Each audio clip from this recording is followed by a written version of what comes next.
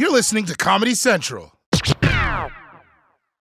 My guest tonight is a senior editor at National Review, an LA Times columnist, American Enterprise Institute scholar, and best-selling author whose latest book is called Suicide of the West: How the Rebirth of Tribalism, Populism, Nationalism, and Identity Politics is Destroying American Democracy. Please welcome Jonah Goldberg.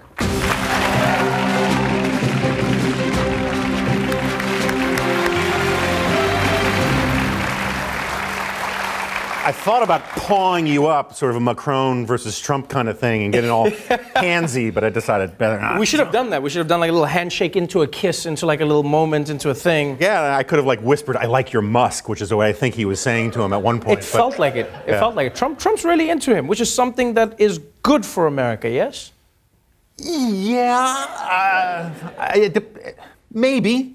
You know, if it's good for America for us to get along with, you know, our 200-year-old allies, that's good, right? Uh-huh. But if he's only doing it because somebody's sucking up to him, less good, right? I mean, it should be they getting along because we have mutual interests, we have mutual values, right. And they reflect that. It shouldn't be because the leader of France says, not only are you a handsome man, you're a powerful man, right? I mean, it shouldn't just be sucking up. It should be something more. I feel like it should just be that. Yeah. Welcome to the show. Great to be here. Thank you for coming through. And you have written quite a book here, Suicide of the West. If ever there's a title that would catch you, it's that. Why the title of the book? Well, in part because I didn't say the death of the West or the decline of the West. As grim as the title sounds, and it actually doesn't end as grim as it sounds, suicide's a choice. You choose to do, to make these decisions that you're making. And I think that one of the things that people don't appreciate is that if you can choose not to do them as well, and that a lot of the things that are plaguing this country are within our own power to fix. Right, it's interesting because you talk about nationalism, tribalism, populism, all of these things that you believe are leading to the decline of America. When you talk about the decline of America, are you specifically referring to capitalism and the way it's made America thrive over the past 300 years? In part. I mean, I call this thing the miracle, right? But the miracle isn't just capitalism. It's also natural rights, civil rights, free speech, all of the things that we associate with the Bill of Rights, the idea that the individual is sovereign, that we are captains of ourselves, that we are citizens, not subjects, that the government works for us, we don't work for a government. These are all unbelievably new ideas in the history of humanity. Humanity split off from the Neanderthals like 300,000 years ago, and for most of humanity's existence, we were poor, ignorant, bloody, violent creatures, right? And our human nature hasn't changed. We are still the same creatures we were 10,000 years ago.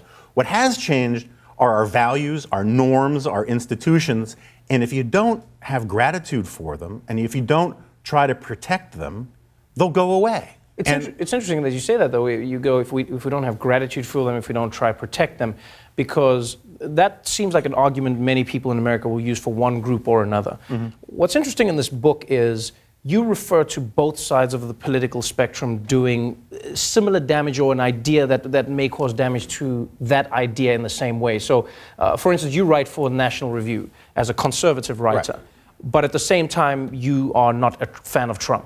I think that's fair. Right. So you are saying that populism, both on Trump's side and on the left, there's a danger of that hurting America's. That's right. But look, there's nothing wrong with a little populism, right? There's nothing wrong with a little nationalism. It's like a pinch of salt brings out the flavor in the meal. Right. Too much ruins the meal, and way too much is literally poisonous, right? And so all poisons are determined by the dosage. You know, my favorite New Yorker cartoon, which my wife got blown up for me a few years ago and framed, has two dogs drinking martinis at a bar. And one dog says to the other, you know, it's not good enough that dogs succeed. Cats must also fail, right?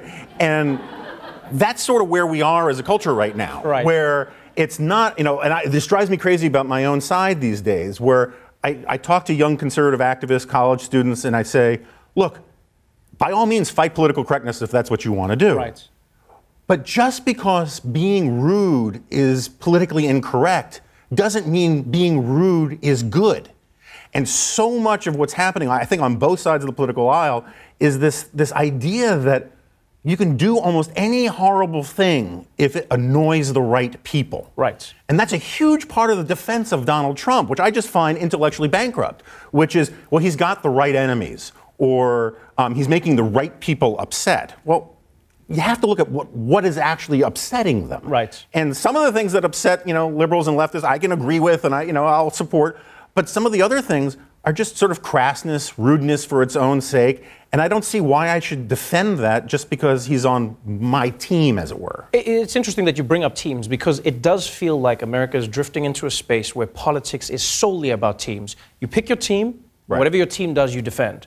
So the other team, whatever they do, you pick the opposite. The ref is biased, this is against us, those are not facts because they don't work in our favor.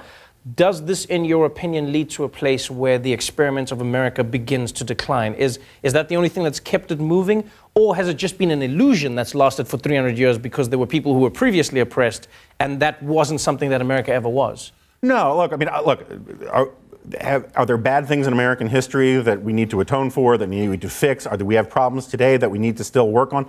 Absolutely.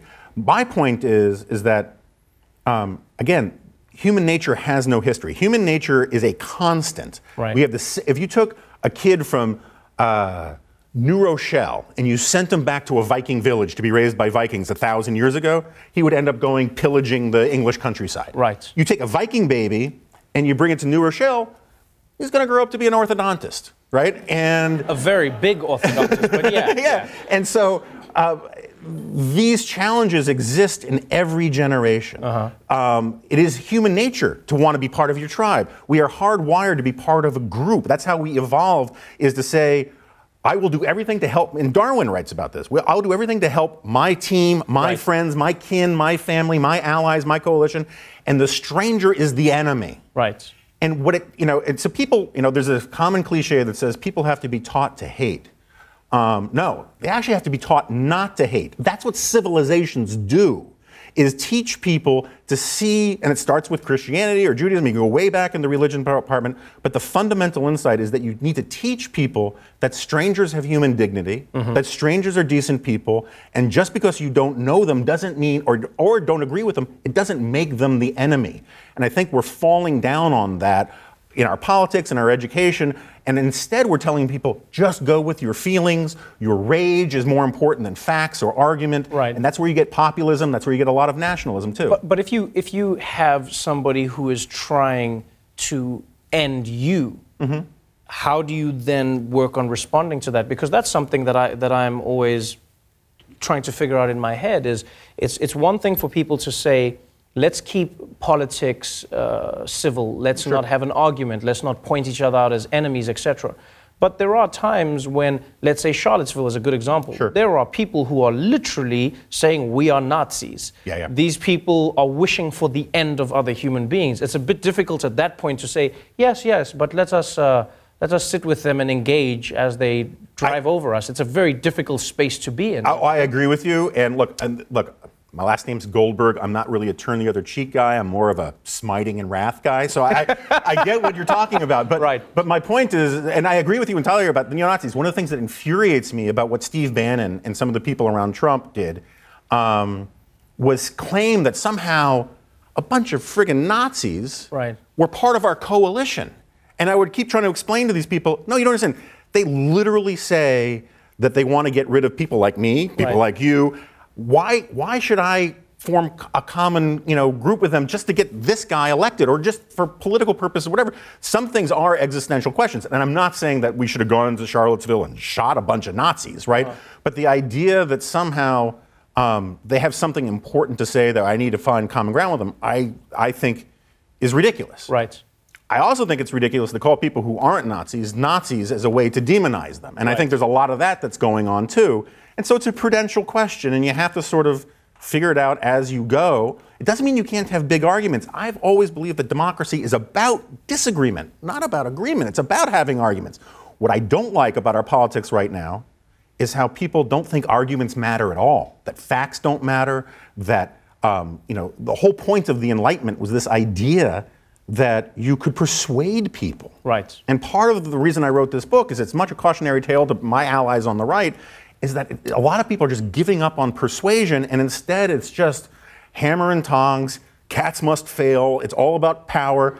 The arguments in defense of Donald Trump in 2016 were all about winning and strength. Winning and strength they're absolutely amoral concepts. Winning for what? Strength for what? Unity for what? Right. It has to be the ideas that underlie it, and we're in a moment where a lot of people just don't care about ideas anymore. One of the big ideas that you share in the book is that America needs to focus on less identity politics on both sides and more on merits, because merits is how capitalism thrives. Merits is what moves a society forward.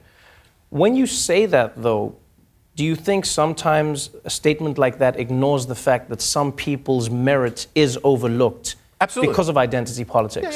Yeah. Look, it's funny. Like most of the liberals I talk to, they like the words they agree with me on the populism and nationalism, and they don't like the tribalism. They don't like the identity politics part, right? I am not saying that you can't. First of all, I'm not saying that there isn't discrimination out there. Obviously, there is. What I'm saying is that one of the great and glorious things, and Barack Obama was very eloquent about this country, is not that America the founding fathers were hypocrites when they started this country. They were, slavery was a big, hey, what about that? Right. That's a great description. What about that? Yeah, but you know what I'm getting at, right? And so what happens is then Abraham Lincoln comes along with the Gettysburg Address, and he redefines what this country is about equality. And then Martin Luther King says, hey, wait a second. 100 years later, he says, wait a second. The founding fathers wrote a promissory note to the American people that all men, including black men, are created equal. It's the unfolding of that story that is what matters. And so one of the core values, all civilization is the story we tell ourselves about ourselves. And one of the reasons why Martin Luther King was so persuasive is he was appealing to the best ideals of white America and saying you should take people as you find them. One of the great things about the American founding, which doesn't get taught anymore, is that we got rid of titles of nobility. We got rid of the notion that simply by an accident of birth, one person is better than another person. And so a little identity politics, just like a little nationalism in terms of ethnic pride and solidarity, all of that is fine. When you start reducing whole categories of people to an abstraction and say, all I need to know about you is the color of your skin, that's when you get into a problem. And this idea that all white people are racist is first of all not true. Intermarriage rates between white and blacks are going through the roof. They can't all be racists, right? But I think the argument is less all white people are racist and the system has been created by white people to oppress people of color. So I think when people say white people are racist, I think that's disingenuous. But most of the time, the argument people are saying is, hey, we can admit that this system, from the founding fathers through to redlining, through to segregation, was written in such a way that it would benefit one race over another. It would hamper the cats and allow the dogs to succeed. And I think there's obviously a lot of truth to that. At the same time, the definition of who counts as white changed over time. I mean, you listen to Benjamin Franklin. It changed for everyone except black people. That's true. That's true too. And that's part of my point, is that it is an outrage that this country took so long to include everybody in this idea of universal equality. That is not an argument for getting rid of the value of universal equality. Right? It is to say that we need to be more consistent in applying these ideals rather than saying these ideals themselves are bankrupt. Because it is these ideals that for all of human history, the average human being everywhere on Earth lived on average on $3 a day. Africa, Asia, Europe, everywhere. And then once and only once in all of human history, it starts to go like this. And it's because these ideas start getting put into action. I think we should be, we live in this moment of the greatest alleviation of material poverty in all of human history. Hundreds of millions of people in Asia and Africa are coming out of poverty. And it's not because of UN programs. They help. It's because of these ideas starting to germinate, lifting people up. Maybe have just a little gratitude for them, and maybe have a little room to say maybe the entire story of this 300-year miracle isn't a story of purely of oppression and tyranny. Were we bad? Did bad things happen in the past? Yes. Have things been getting better? Yes. You can say both things. You can say both things, nuance. The way I like to think of it is this. I go, capitalism in many ways should be like software on a phone. It constantly needs to be updated. And at some points it feels like the updating has stopped and people allow it to, stagnate in the way that it is. And to your point of gratitude, before I let you go, I think the one thing, and I wonder if you can maybe understand this, is when people say you should be grateful for what you have, do you not think that gratitude is always relative to the bottom versus the top in where you are?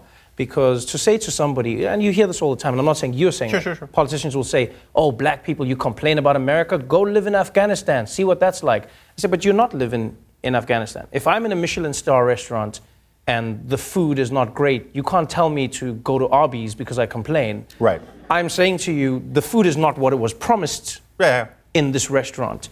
So is it not difficult to say to people who have gratitude when they are not living in the promise of what the country is meant to be? Yeah, no, I think that's fair.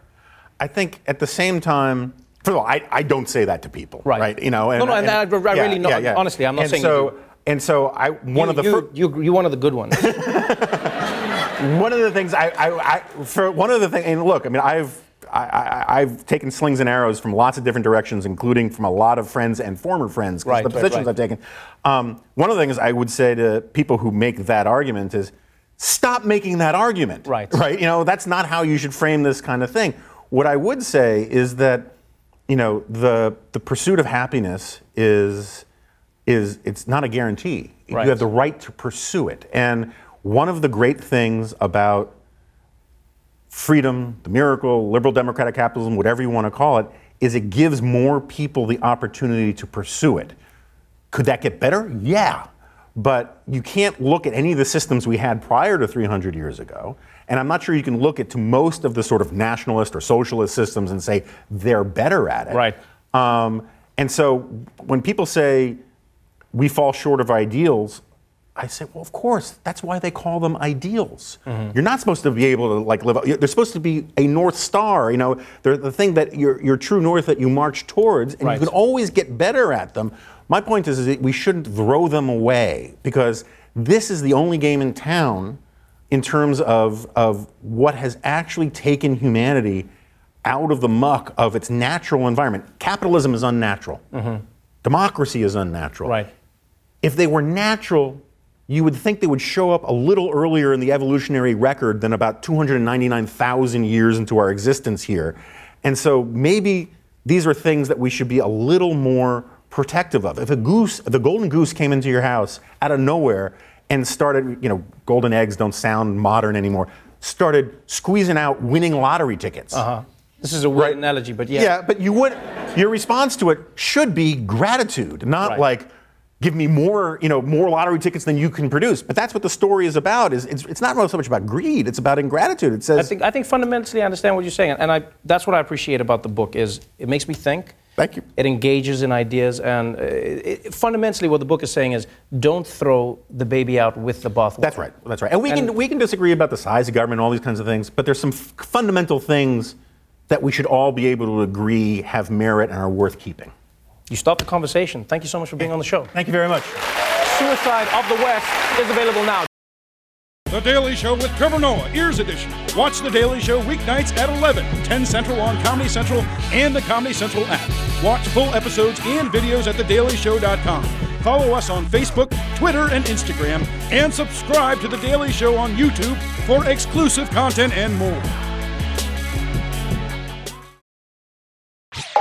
This has been a Comedy Central podcast.